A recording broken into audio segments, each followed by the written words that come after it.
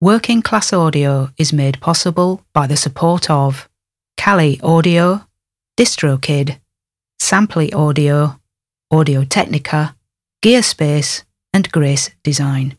This is the Working Class Audio Podcast, session 472. Working Class Audio, navigating the world of recording with a working class perspective.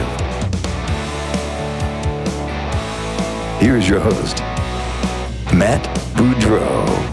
Thanks, Chuck. Hey, everybody. Welcome back to the Working Class Audio Podcast. This is session 472 you're listening to. My guest today is my part 2 interview with Leslie Ann Jones. Leslie, of course, is a 7-time Grammy Award-winning recording and mixing engineer, record producer, and director of music recording and scoring at Skywalker Sound. And if you haven't heard part 1, I encourage you to start there at episode number 471 before this to get the full picture. And this takes place in Leslie's home at her dining room table, actually. We sat and had a great conversation. So we're going to continue that conversation here today in part 2. Leslie Ann Jones coming up here on the Working Class Audio Podcast.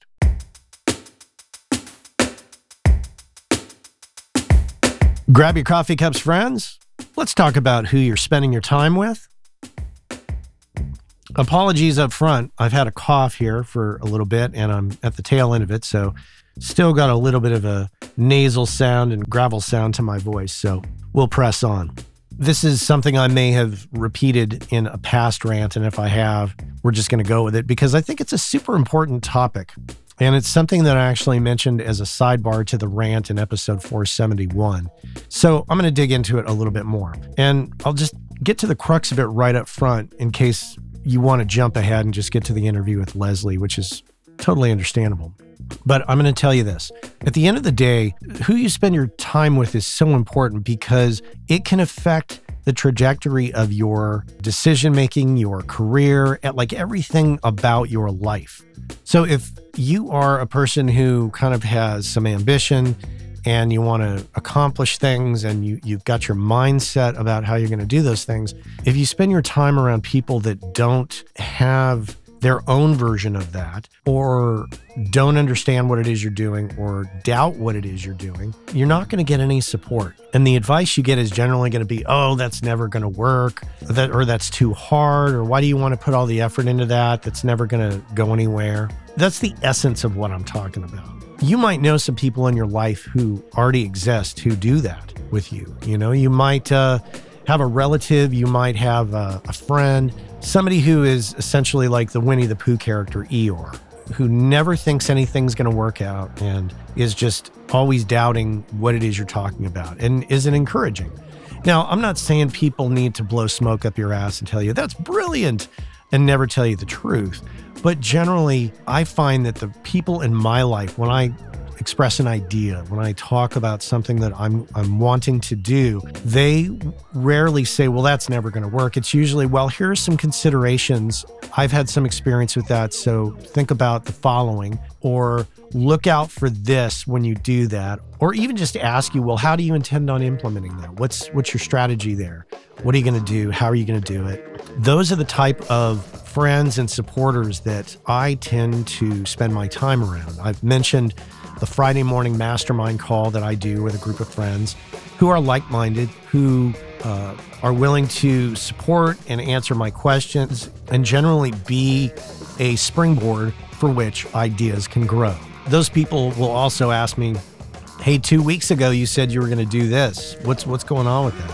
And that's what I'm talking about. You know, and whether you do it in a mastermind call online or you do it in person over coffee or you do it in groups of people, it doesn't really matter. But at the end of the day, it's those people in your life that you're spending your time with that affect your decision making. It could be the difference between a fantastic idea you have getting completed and great things coming from it to that same great idea getting shot down and being told, oh, well, that's so hard. Why would you even put the effort into that? And having you doubt yourself and not accomplish what it is you were initially thinking about. So whether it's going to open up a studio or whether it's working on a live, in live sound or Maybe you want to go and do sound effects and sell sound effects libraries, whatever it is. You need to make sure that the people that surround you are encouraging that and challenging you to do the best work you can do, instead of trying to prevent you from actually doing the thing it is you want to do. Right. So then it brings up the question, what happens to those people that are doing that, and how do you deal with them? To just say it brutally, you've got to maybe not spend so much time with those people. And, that could come at the cost of, some friendships and relationships that maybe you've had for a long time. I don't know. Maybe you make time for those people and know that that time you spend with them is not going to be discussing ideas of moving forward and doing adventurous things that pertain to your career. Maybe that's a time where you're just a sounding board for them. Maybe you try to be that person that brings that positivity to the conversation. Let's just cap it off here. Spend your time around groups of people or organizations where you find like-minded individuals who support what it is you're doing, encourage you, challenge you, get you to answer some hard questions, and at the end of the day, push you forward. Because if the alternative to that is spending your time around people who just want to talk shit about people all day and talk about how things aren't working and how people owe them and, they've been at it for a long time and nothing ever works out for them. Just that negativity is really hard for me to stomach. I have a hard time around people who don't want to help themselves and expect everybody to do the work for them. So I can't imagine how all of you deal with it either. Change the direction, change the narrative for yourself. Spend your time or dedicate more time to those who support your ideas and want to discuss how to move forward for what it is you're doing. There's not much more to that. It's pretty simple. And I always go back to when I first was in my hometown in southern New Mexico, and I was fresh out of high school, and I was discussing coming out to San Francisco, and told people, yeah, we want to take our band out there and get a record deal and, see about, quote unquote, making it. And there was a surprising number of people who told me, well, that'll never work. I mean, that's a 1 in a million chance. So, why don't you just stay here and do what everybody else is doing?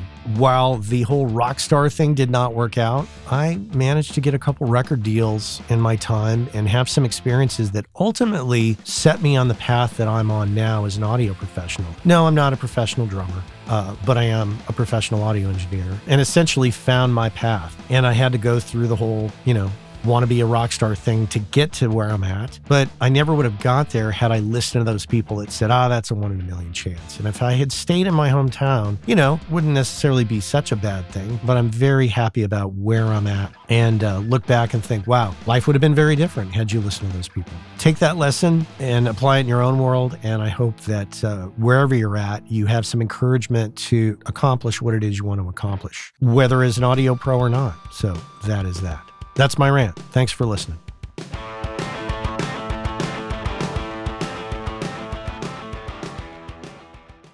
Most of you already know about Grace Design and have known about them for years. They've been around since 1994. It was started by the two brothers, Michael and Eben Grace, who still run the company to this day. And you already know that they make incredible sounding products for us all. What you might not know if you don't know them is that Michael and Eben are two of the nicest people on the planet, easily approachable, very knowledgeable. You might have met them at a trade show and experienced this. Without a doubt, it's one of my favorite companies out there in the world of pro audio. You might have heard me a few times talking about the Grace 908 Atmos controller. I think the most elegant solution, if you're going to be doing Atmos, that is the best solution out there, as far as I'm concerned, hands down. And prior to that, I was using the Stereo 905 controller for many years. Not only that, but most recently, I have used their 108 mic pre's to do the Room 219 combo jazz record that you might have heard me talk about. The point is that they check all the boxes for me. They're incredibly nice people. They make incredibly great products. They're located here in the United States in Lyons, Colorado, and employ a number of people. They're the epitome of a small business here in the US, and I just love that whole thing. So if you are in the market for mic preamps or instrument preamps or monitor controllers, this is the company to check out, hands down. If you don't know about them, go to gracedesign.com, check them out. And if you're in the market for any of those products, you absolutely have to consider what they offer, because what they offer is superior build quality and sound quality. And those of you who bought their products in the 90s that are still using them, you know exactly what I'm talking about. So check them out, gracedesign.com. I know the business of audio is a frustrating one sometimes. The audio part's pretty fun, but it's the business of it and the career part of it that's a little challenging to many of us. I can completely empathize with that. And if you thought to yourself, God, I wish I could talk to somebody about this, you can do that. You could talk with me about it. As a matter of fact, you can book me for a coaching and consulting call over Zoom very simply. Just head on over to workingclassaudio.com. If you click on the menu button at the top of the menu, there is a link that says Coaching and Consulting with Matt. Super simple. Click on the link, book me in for an hour on a Zoom call, and we will discuss your particular situation, and I will help you get refocused, re-inspired, and figure out what is the best path forward for you. If your situation requires a little more extensive conversation, we can absolutely book a series of calls and, like I say, get you focused and get you moving forward. I've been there, and when you don't have anybody to talk to about it, it's a little frustrating. So head on over to workingclassaudio.com, click on the menu button, and book yourself in for a Zoom call with me. And we can sit down and chat, coffees in hand, ready to tackle the business of audio together. Let's get to it. Leslie Ann Jones here on the Working Class Audio Podcast. Do you feel that in comparison, if you were to look at ABC and Capitol and the Automat, and I'm just going to isolate it to those three because we'll get to Skywalker, but were they all, would you see an equal footing from a professionalism standpoint? Or was one like just kind of a little bit above the others in terms of how people ran sessions and did things? Or was that just like standard across the board? Not to say that anybody was unprofessional, but... I think when you're at that level, that there's a standard. And everybody works at that standard in terms of maintenance, upkeep, in terms of professionalism, the type of clients that come in. Yeah, and that's something that I've just kind of carried with me my whole career. Even from some of the engineers that I worked with, the things I learned from them and how they ran their sessions, how prepared they were, and all that kind of stuff, that really stuck with me. And that's kind of how all those studios are, where you set up the day before and you want to make sure when you go to bed that night that you know that everything's done and you can walk in the morning and press record and everything's great. All those studios ran that way. So it's just a different, I don't think anyone was better or worse. They all operated at a high level. Yeah. Do you think you could describe, in terms of demeanor, is there a way that people, and this obviously I'm sure translates to Skywalker to this day, a way you carry yourself in a session as an engineer when you're working in places that we're talking about?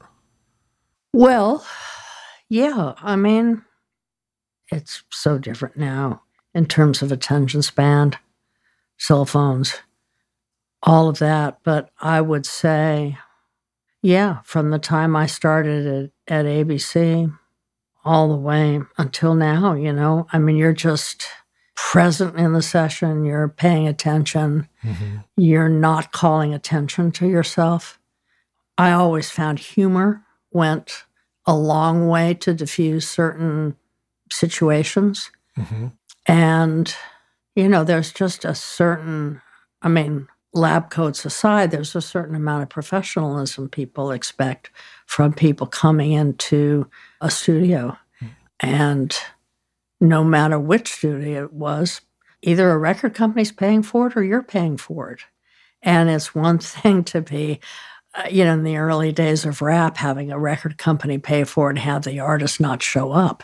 But for the most cases, these dates are expensive. You've got a big band or string orchestra or something like that, or even somebody tracking. And you as the assistant have to just be present and always have an ear open. When I was on a session, I always thought like on the next level. So if I was the assistant, I was trying to think like the engineer. I was trying to think, what would that person, and I would have to say, what would he want? Because it was always a he. What would he want next? Did a microphone get moved or something like that? Am I making take sheet notes? I would always sort of think one step ahead so I wouldn't have to wait to be asked for something. Is some musician complaining about their headphones? Did somebody forget to put their headphones on? All the millions of things you have to think about as an assistant, I always tried to anticipate what the engineer was. And when I was an engineer, I tried to anticipate what the producer wanted. So I would always sort of live in both worlds so that I wasn't just so myopic in my own thing that I wasn't paying attention to what was going on out there. I think that that's really true of all those studios. You really kind of have to have that demeanor. And it's really difficult now with all the distractions one has. Mm-hmm. And it's much harder now because there's less to do once you get kind of set up and things are rolling. But I still find that it's important to kind of think ahead and think like the person who has the job above you to be able to anticipate that stuff. Yeah, it seems like there's a lot of stress to set up and prepare and get everything right. But once everything's tracking and everything's working, I think for many, the temptation is to go, oh, okay, well, now we can relax and just sit back and let those people out there on the other side of the glass do all the work. But it's far from that. It is. I mean, even when I'm still just engineering, like particularly on classical dates, when I'm working with another classical producer and I'm just engineering, I've got headphones on, listening to, if there's any distortion or any noises or anything like that, because the producer's paying attention to the performance. Mm-hmm. They're not really paying attention to all the little details of that kind of stuff. So I'm more cognizant of what their job is for them and then what I have to do as the engineer to make sure that people walk out with something that's great. And speaking of recording lots of strings, I wanted to transition into Skywalker and how that came about. You were at Capitol. Mm-hmm. What changed in your role at Capitol that brought you back to the Bay Area? I was tired of working so much. There were times when I would, particularly if somebody on the staff was sick and I had to fill in, there were times when I would be doing 2 sessions a day. So coming in at 8 a.m. and leaving close to midnight, not knowing whether I was going to work on the weekends or not. I ended up buying a place in Palm Springs because I would make plans for the weekend and then find out I had to work. Or all of a sudden the session canceled and now I had nothing to do. So I was just tired of putting in all the hours I was putting in, and I was looking for something else. Not really consciously, but I was just kind of getting tired of doing as much work as I was doing. And again, Mix Magazine came to my rescue. Tom Kenny loves it when I tell these stories. And they used to, when they were still publishing a big print magazine, on the inside of the back cover, they always had sort of an interview with somebody. And they did a 1-page interview with Gloria Borders, who was running Skywalker Sound. She was vice president and general manager. Gloria was an Academy Award-winning sound effects editor. So I was reading this story about her. I had always wanted to come back to the Bay Area, but there just wasn't really any opportunity because there weren't any studios other than Fantasy where you could get a staff job. And even at Skywalker, you had to either be hired on a project basis. There was a very small staff in the scoring stage, and it just wasn't like there were jobs open. So I read this, and I think maybe the question was, what's your next challenge? And she said, bringing the scoring stage up to its potential. Then there was something in there about wanting to hire somebody to manage the scoring stage. So I thought, well, I've certainly worked for enough studio managers that I know what's a good manager and what's a not good manager. So I called a couple of friends that I had at Skywalker just to see if they thought that she was actually thinking about that. And they said yes. So I called and kind of applied for the job and Susan Leahy, who had been married to Jack Leahy, who owned Russian Hill Studios in that Automat era, a very popular recording studio. Susan was working with Gloria at the time. So I met with them and I was offered the job.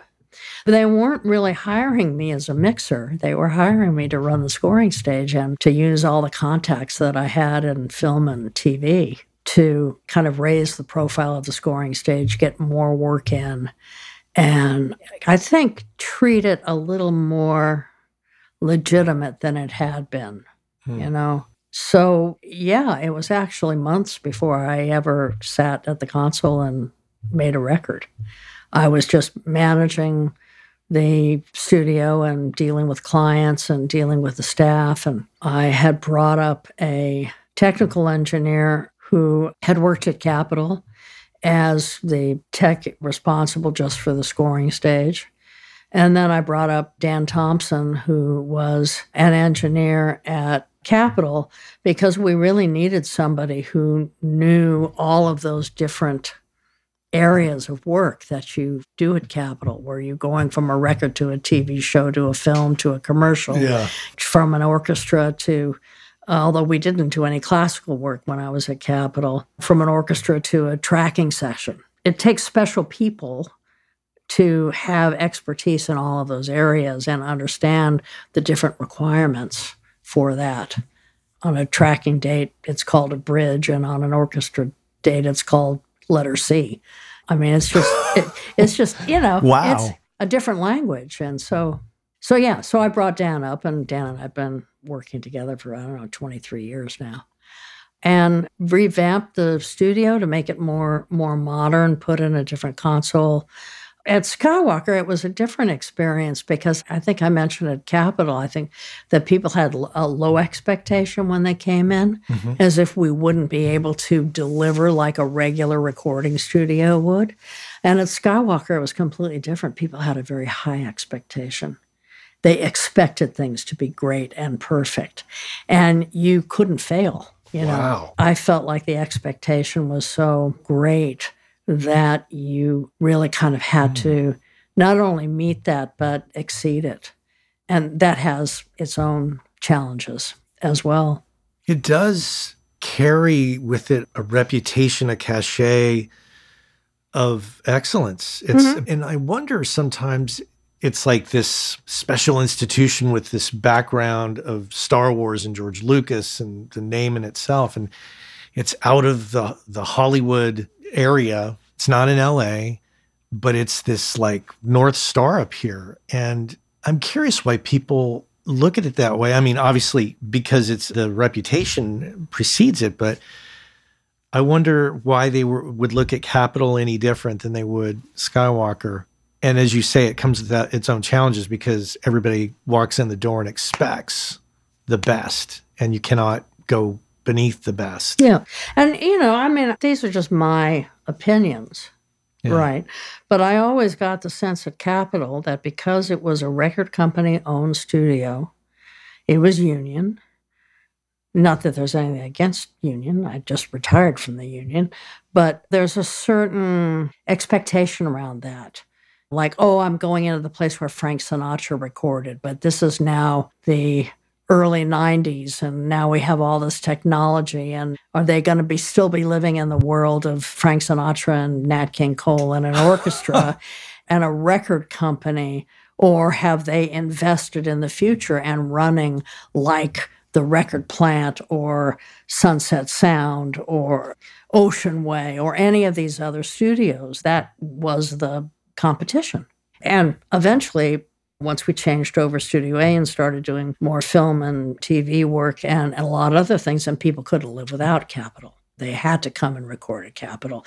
And Al Schmidt was doing all of his work there, and Phil Ramone, and a lot of other greats. And all the GRP stuff with Don Murray and Dave Grusin and Larry Rosen, all that was done there. Marcus Miller. I mean, just fantastic clients. But I think in the beginning, we really had to sort of prove ourselves that we weren't just a record company studio. And I think that that high expectation of Skywalker is well deserved because of everything that we've done, which a lot of that comes from George, his kind of, I guess, wanting to get out of the Hollywood, LA film scene and be more of an independent. And Skywalker's always had such great talent, mixers and sound effects and sound designers and Foley and all of that. I mean, just a who's who of fantastic people. Gary Rydstrom, Randy Tom, Ben Burt, Right. Gary Summers, and now the younger generation, which don't seem to be too young like me these days. But, Gary Rizzo, Laura Hirschberg, just a great lineage of people and working on just fantastic films. So, Yeah. plus, the grounds are beautiful, and and you feel like, oh my God, am I actually going to be able to get any work done here? And yet, a lot of my clients feel like they do their best work because of the environment. So, I think there is an expectation of coming to Skywalker and having it be great, and it is. But there's some responsibility that comes with that to make sure that you're fulfilling what the client walks in expecting. It's a bit of a destination. Mm-hmm. Absolutely. Just the drive there is a bit of a destination just from San Francisco. And I wonder if a little bit of that reputation is a result, too, of George's other efforts. I mean, you could look at like ILM, Industrial Light and Magic, the great work that they do, and therefore, that's a George Lucas thing. And then Skywalker is this audio portion. Therefore, it must be fantastic as well. I mean, this is my perception. And I have to say that expectation of excellence, to me, I've always made it, in my brain, it's synonymous with you. It's like Leslie Ann Jones and Skywalker. There's this excellence, this expectation of stuff that's just well done. And I don't know how you perceive yourself in that role and where you've come from. And is there a pressure that you feel ever to maintain that reputation? Are you, I mean, you've got to be aware that you have that reputation of excellence. I suppose I do. I'm laughing because occasionally I say, I don't want to be me today. I just want to lay on the couch. Sometimes it's great being me. Sometimes I don't want to be me. Yeah. But one of the things about working at Skywalker is that you feel like you're surrounded by greatness. And it really started with George, although, of course, George doesn't own the company anymore. Disney does. But from the moment I walked in there and you realize the incredible expertise and skill everyone has, and yet getting back to the LA comparison of being only as worthy as your next phone call, everyone at Skywalker, I mean, just first of all, wants to be there, wants to learn from everybody. There never feels like there's any competition. Everyone's always so happy for everyone's success. Mm-hmm. And I continue to this day to be humbled by the people working there, the projects that they're working on, everyone's success.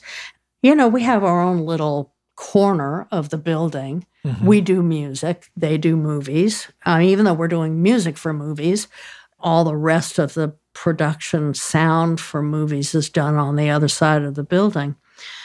So we have our own little niche, and I know everybody on the other side of the building loves music and is just as enthusiastic about what we're doing. God, you've got a lot of musicians here today. What's going on?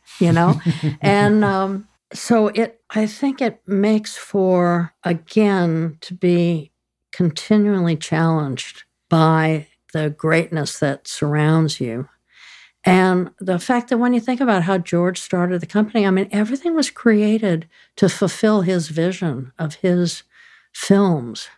And if he wanted sound effects or a particular visual effect, he ended up creating companies to provide that for him. The other thing I think about Skywalker, and I say this quite a lot, we're very much a yes company because George asked for something and people had to figure out how to develop it.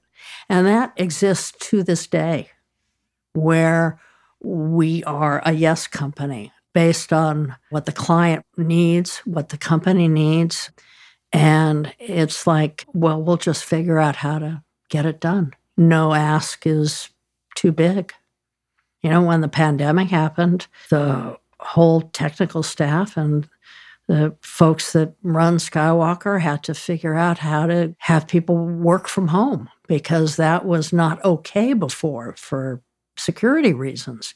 Now we had all these movies that were in the process and people had to finish them, and it was huge, but it had to happen. And we have some of the biggest brains in the world working at Skywalker. So I'm just feel so fortunate that in the last third of my career, that's where I ended up, because it just forces you to continually want to be better and challenge yourself because everybody else in the building is doing that, you know?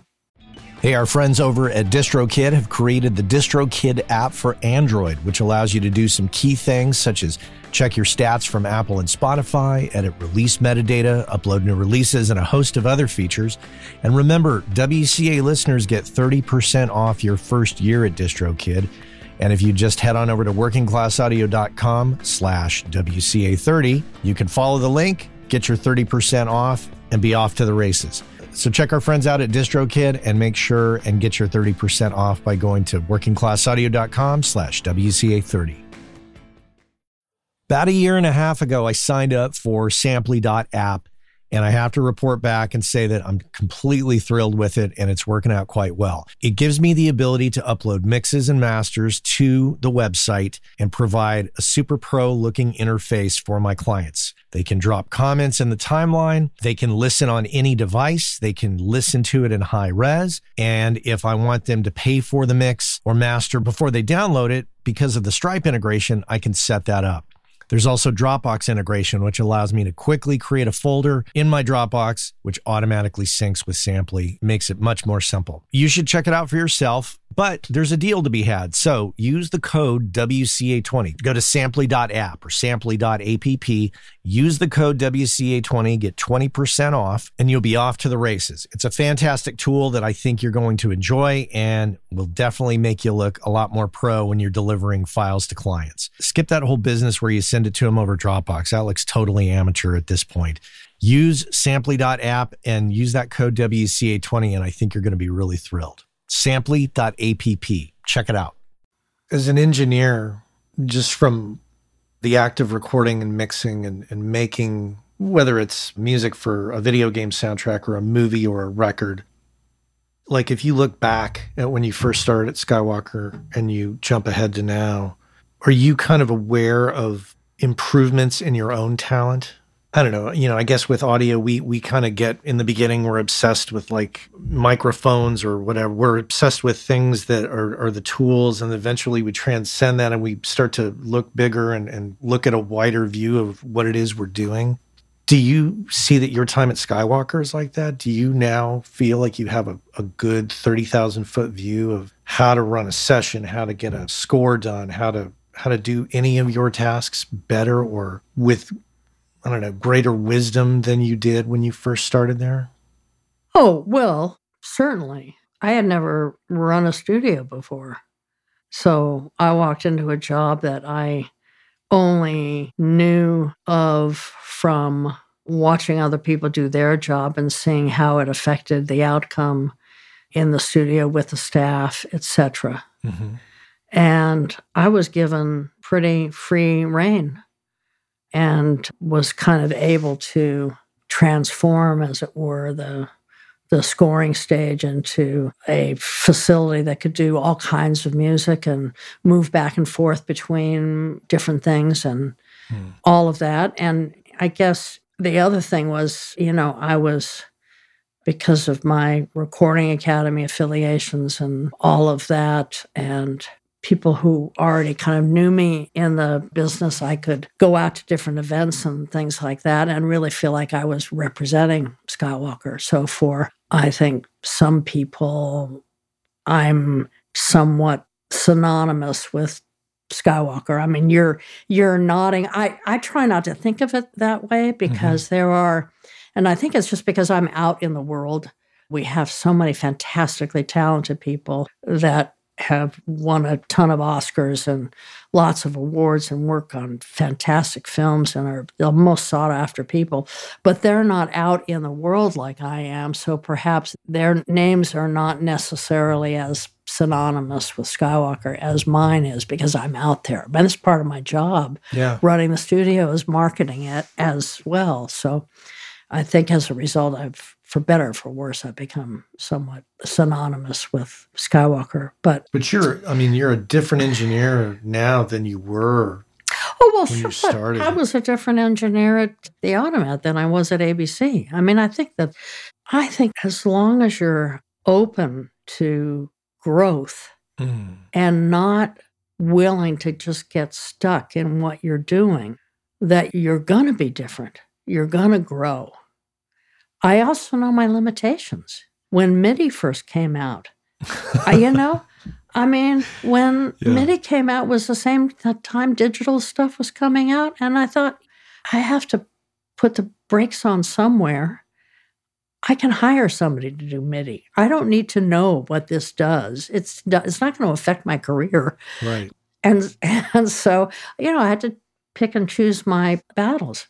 Same thing with Pro Tools. Because of the kind of work I do, I don't need to know every nuance and in and out of Pro Tools, because that's not the kind of work that I do, and it's just not necessary. Right. You're not obsessed about key commands and No, and I'm not an independent engineer who's doing a lot of stuff in their home studio. I still get to sit in front of a big piece of iron and make records. Ride faders. So I think that growth just comes with the territory, and I continue to challenge myself. I'm producing a lot more classical stuff now, and being a recovering guitar player, it's not like I played violin or classical piano or went to the Curtis Institute or anything like that, but clearly I must bring something else to projects because people call me and want me to work with them. So I challenge myself by learning more about music, by learning more about different composers, and I'm always learning new stuff. I guess I don't let my lack of knowledge get in the way of my growth. And that's the way it's been. I think that's brilliant. The whole time. Yeah. Wow. That's a piece of wisdom to walk away with for sure. But see, Matt, I also think that I've benefited from low expectations. When I first started out, I remember being at the Automat and I was booked to engineer a confunction date. And I think it was Felton Pilot there was a hall that came down to get into the control room, and then you walked farther down the hall to get in the studio. And he poked his head around, and I'm sitting at the console, and he said, "Hi, I'm Felton." And I said, "Hi, I'm Leslie." And he said, "Who's our engineer?" And I said, "I am." And, you could tell it was sort of quizzical, puzzled look. Okay. And so, and he walks out, the band sets up. And I think the minute I got a drum sound, everything was fine. So my career has been kind of predicated by people having low expectations of what I could do because of my gender. Yeah. And then exceeding those expectations. And then I could do nothing wrong. And they had to have me on all their records, So part of that is challenging myself as well. Like I said, not letting the lack of knowledge get in my way, not letting the fact that people are already going to have low expectations of what I'm capable of define what my work is going to be. Yeah. And at the same time, nowadays, it's like, when we went for the Bay Area Audio Nerds thing and we were at Meyer Sound and everybody's playing stuff and you said, this is this track, like immediately I was like, well, this is going to be badass. My expectation was, let's hear this. I want to learn something here. Yeah. And I wasn't disappointed either. It's interesting. Although not exactly the same relatable story as yours with guy coming down the hall, but I was engineering at this little studio in Potrero Hill. It was very, very young. It was an a cappella session. And basically, it was a bunch of older black men who showed up, and they were like, hey, we're here for the session. I was like, oh, okay, great. And they're like, where's our engineer? And I was like, oh, that's me. And they were like, you? Like, really? And it wasn't until the sound started coming out of the speakers that the trust began. Yeah. And that the bond happened. Yeah. Were they expecting someone older? They were expecting somebody older, yeah. I'm not sure who or why, but once they heard stuff, they were like, okay, we trust you. Yeah. We can relate now. You could feel it in the room, but it's intimidating, as you know all too well. Do you still sit on the board for Women's Audio Mission? No, I've actually never been on the board, although I'm a big supporter of WAM. I've never been on the board of Women's Audio Mission. That's me misreading something. Yeah, no, I'm on the board of Institute for the Musical Arts, which is a wonderful performance and recording camp for girls and young women in Goshen, Massachusetts. And I used to teach recording there every summer for many, many years. Yeah. And I'm on the advisory board for the TAC program at the San Francisco Conservatory of Music, the Technology and Applied Composition program. I've been studying as a composer for my whole life, and nobody's commissioning my work. What am I going to do with all this knowledge? And they learn how to score for video games and how to run Pro Tools and how to do a recording session and kind of be more self-sufficient. You know, it's a wonderful program. You are, I think, to many women, kind of like the beacon of like what you can achieve in the world of audio. What is your message to women coming up in audio now? I mean, you were at this so long ago, and it certainly has changed tremendously, but still there's a lot of work to be done. What message do you have to young women coming up? Well, you know, it's a little different now, I think. The world has just changed so much. I don't know this from directly talking to young women about it, but I do know about it from others of my generation talking to young women about they're already expecting to have some resistance to them being in the room because of their gender. And, you know, you just can't live like that. I just think that you have to go in and be yourself, you know? I also think there's a level of appropriateness that people have to keep in mind in terms of walking in the studio. And that's why I said humor was a big help for me. Somebody would say a swear word and then apologize, and then I would say a swear word back. I mean, just to kind of let them know that, oh, I've heard worse, you know? Yeah, I just think it's hard enough in our business. But to go in with the expectation that you're going to be less than is going to make it just harder for you. Either you're going to end up proving that you can do everything, which is not really a great way to start out, or you're just going to just feel bad all the time. And, you know, I could have, when I started at ABC, moved a piano by myself just to prove that I could do it. But I chose instead to ask for help because it wasn't really about proving that I could do it. Oh, look, I'm like the guys. You know, I'm not a guy. You know, I'm just me. Yeah. And I think that's really all you can be, is just who you are and what you bring to the session and the skill level that you have, and always having an appetite for learning more. And find a mentor.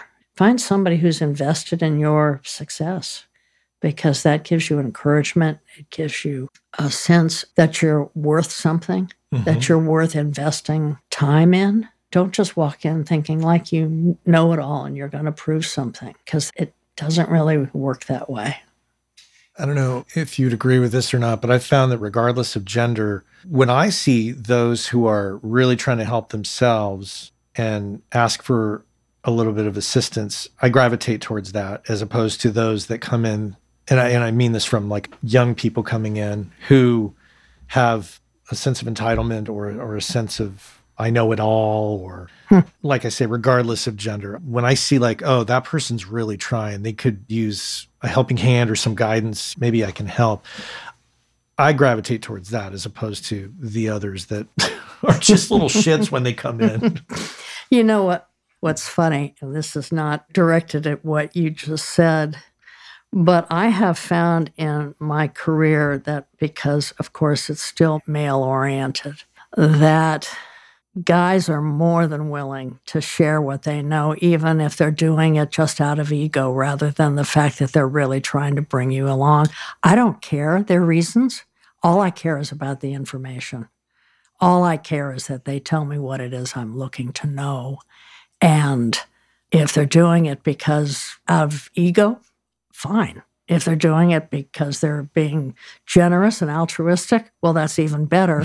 But Yeah. I don't really give a shit. Yeah, right. Just give me the whatever your information. motivation is, you go for it as long as I get the answer to my question, as long as I figure out how this works Yeah. and how that can help me. So it's, yeah. I wanted to talk about the R word, retirement. Oh, I talk to a lot of people who just, that's not conceivable. They just don't want to even think about it. They're going to work until they don't. What's your perspective for yourself? What's best for you? well, I don't want to be that person. One of the, I think, maybe a hallmark is too strong a word of my career is that I've always had a life. And I think, unlike my male counterparts, when I was coming up who were married and had a wife who perhaps was not working and raised the kids, and my male counterparts could work 7 days a week and 12 hours a day and knew somebody was home to take care of their family and all of that. I didn't have that, although I've had partners all through my career, but I had to kind of create that life for myself by making sure I had time off and things like that. So I don't want the last thing I do in this life to be a recording session. Okay. And I also don't, I think at some point, and it has nothing to do with being contemporary, because I've managed to kind of bypass that part of it just by continuing to do the type of work that I'm really good at, and I don't have to worry about making beats or any of that stuff. Or working till 3 a.m. Or working till 3 a.m. So my hope is to not necessarily take everything, but just take the things that continue to challenge me. Either the people are really interesting and talented, and the project is something different for me. At this point in my career, there has to be something challenging about it. Yeah. And something worthwhile, because I think the worst thing for me at this point is just to show up, hang the usual mic, do things in the usual way, and not be challenged by what's presented to me in terms of getting a sound that's appropriate for the project that I'm working on. And, and I've done some pretty challenging things in my career, but I get to work, produce and engineer an opera recording in February, so that'll be something new. Very cool. Yeah. Wow. So we're just about done, but I wanted to ask, you've worked at a high level for a long time. So when you're brought into situations that might be a little less than a high level, we'll say studios that are less than a high level, do you ever find yourself like, oh man, I'm too old for this. I've been at this too long. I don't need this shit. Showing up to maybe a studio that just doesn't have their shit together, or a staff that is not attentive. And does that happen to you now? Yeah, it happened to me earlier this year, actually, where I was asked to go out of town to work with an artist who I wanted to do a project with for a long time, and it just ended up being extremely challenging because of the environment and because I like to work a certain way, and not everybody's used to working that way anymore. And because I had planned to ship out a bunch of equipment myself, microphones and preamps and things like that, and because of some confusion with how it was shipped, it didn't arrive until the day I was done. So that was challenging. And mostly, I do feel like, oh, geez, I hate putting up with this shit. I've been doing this for too long. I don't feel that as much as I feel that I can't deliver for my client. That's the thing that is really the worst thing for me. Yeah. Is to know that the session is not proceeding the way it would if we were someplace else.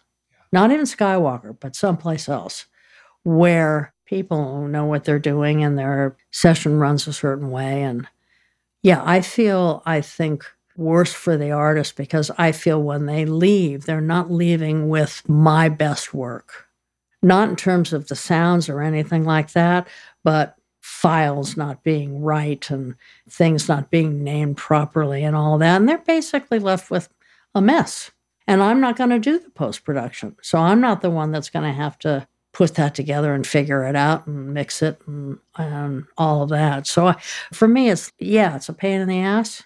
And, sometimes I'll bring Dan with me just because it's just easier for me. Because it'll be done right. Because first of all, I know it'll be done right. Second of all, I can just do what I do and try and really concentrate on doing the best job that I can and know that all the rest of the stuff is going to get taken care of. So, yeah. On the other hand, I just did a session at the Eastwood stage at Warner Brothers for this Mancini Centennial project, and I rarely get asked to go back to LA and do a project with a big orchestra, and that's a facility where everybody on the staff knows exactly what they're doing. So, yeah, you get both ways of doing it, and that was a very fun project. Gustavo Dudamel was conducting. I would have never expected to be in the same room with someone like him. So, wow, there you go. Things still are a surprise, no matter how long you've been doing this. And my last question to you is, outside of the world of audio, what is it you love doing? What is your passion? Hobbies, obsessions? Well, I love to travel. I love to learn new things. I think this country would be in better shape if people traveled more and went to places where they learned some history and had some empathy for people in other countries. I bought an RV this year, and we've only gone on a couple of trips. My partner is not so convinced that she really likes RVing. So that's my own personal challenge right now, because I have friends that love RVing, and for me, it's just a great way to see the world. So, I'm working on that. It's kind of nice not to have an audio challenge, but yeah, I'm only laughing because my wife and I have rented an RV one time, and I was like, oh my God, never again.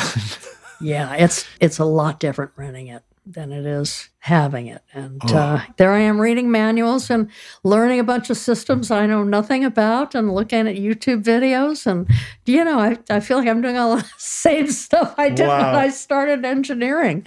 And I totally agree with you on the travel and state of the country. And some of my listeners who are younger are going to think I sound old, but I love watching Rick Steves and that philosophy he talks about as well. Yeah. Of travel does something to a person that really educates them about the world and their place in this world. And there's something special about it. It is. But again, you have to be open to it. Yeah. You have to want to kind of, eyes wide open going into a situation and learning what you want, without any preconceived ideas about it. Yeah, I love that. And it informs my work. I mean, I think anything like that informs you and your place in the world and how you fit in, informs you and how you relate to your clients and their experiences. Because I work with clients that have a lot of money, I work with clients that have mortgaged their house to have a recording session. And they're not the same, but you treat them the same. You have to have the same level of interest, the same desire for the outcome. And traveling, I think, has a lot to do with seeing the world that way. Wow.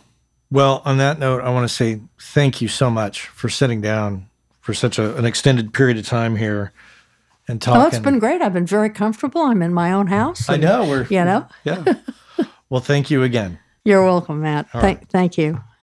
Our friends over at Cali Audio have just introduced the brand new LP UNF system, which is meant to give you everything you need from a studio monitor in a package that you can basically set up anywhere. And the system is specifically designed for your desk. So no matter how else you're using your desk, reflections from the drivers to the desk to your ears are accounted for, giving you a perfectly clear picture of your mix that you can rely on to translate well. Whether you're putting them on stands behind your desk, on a desk away from walls, on a desk against a wall, on a desk on speaker stands away from the walls, there's a number of configurations, and they have settings on the back to accommodate all of that and more. And if price is a concern, never fear. They're priced at $299. That's right, pretty affordable. Head on over to caliaudio.com and check out the new LP UNF.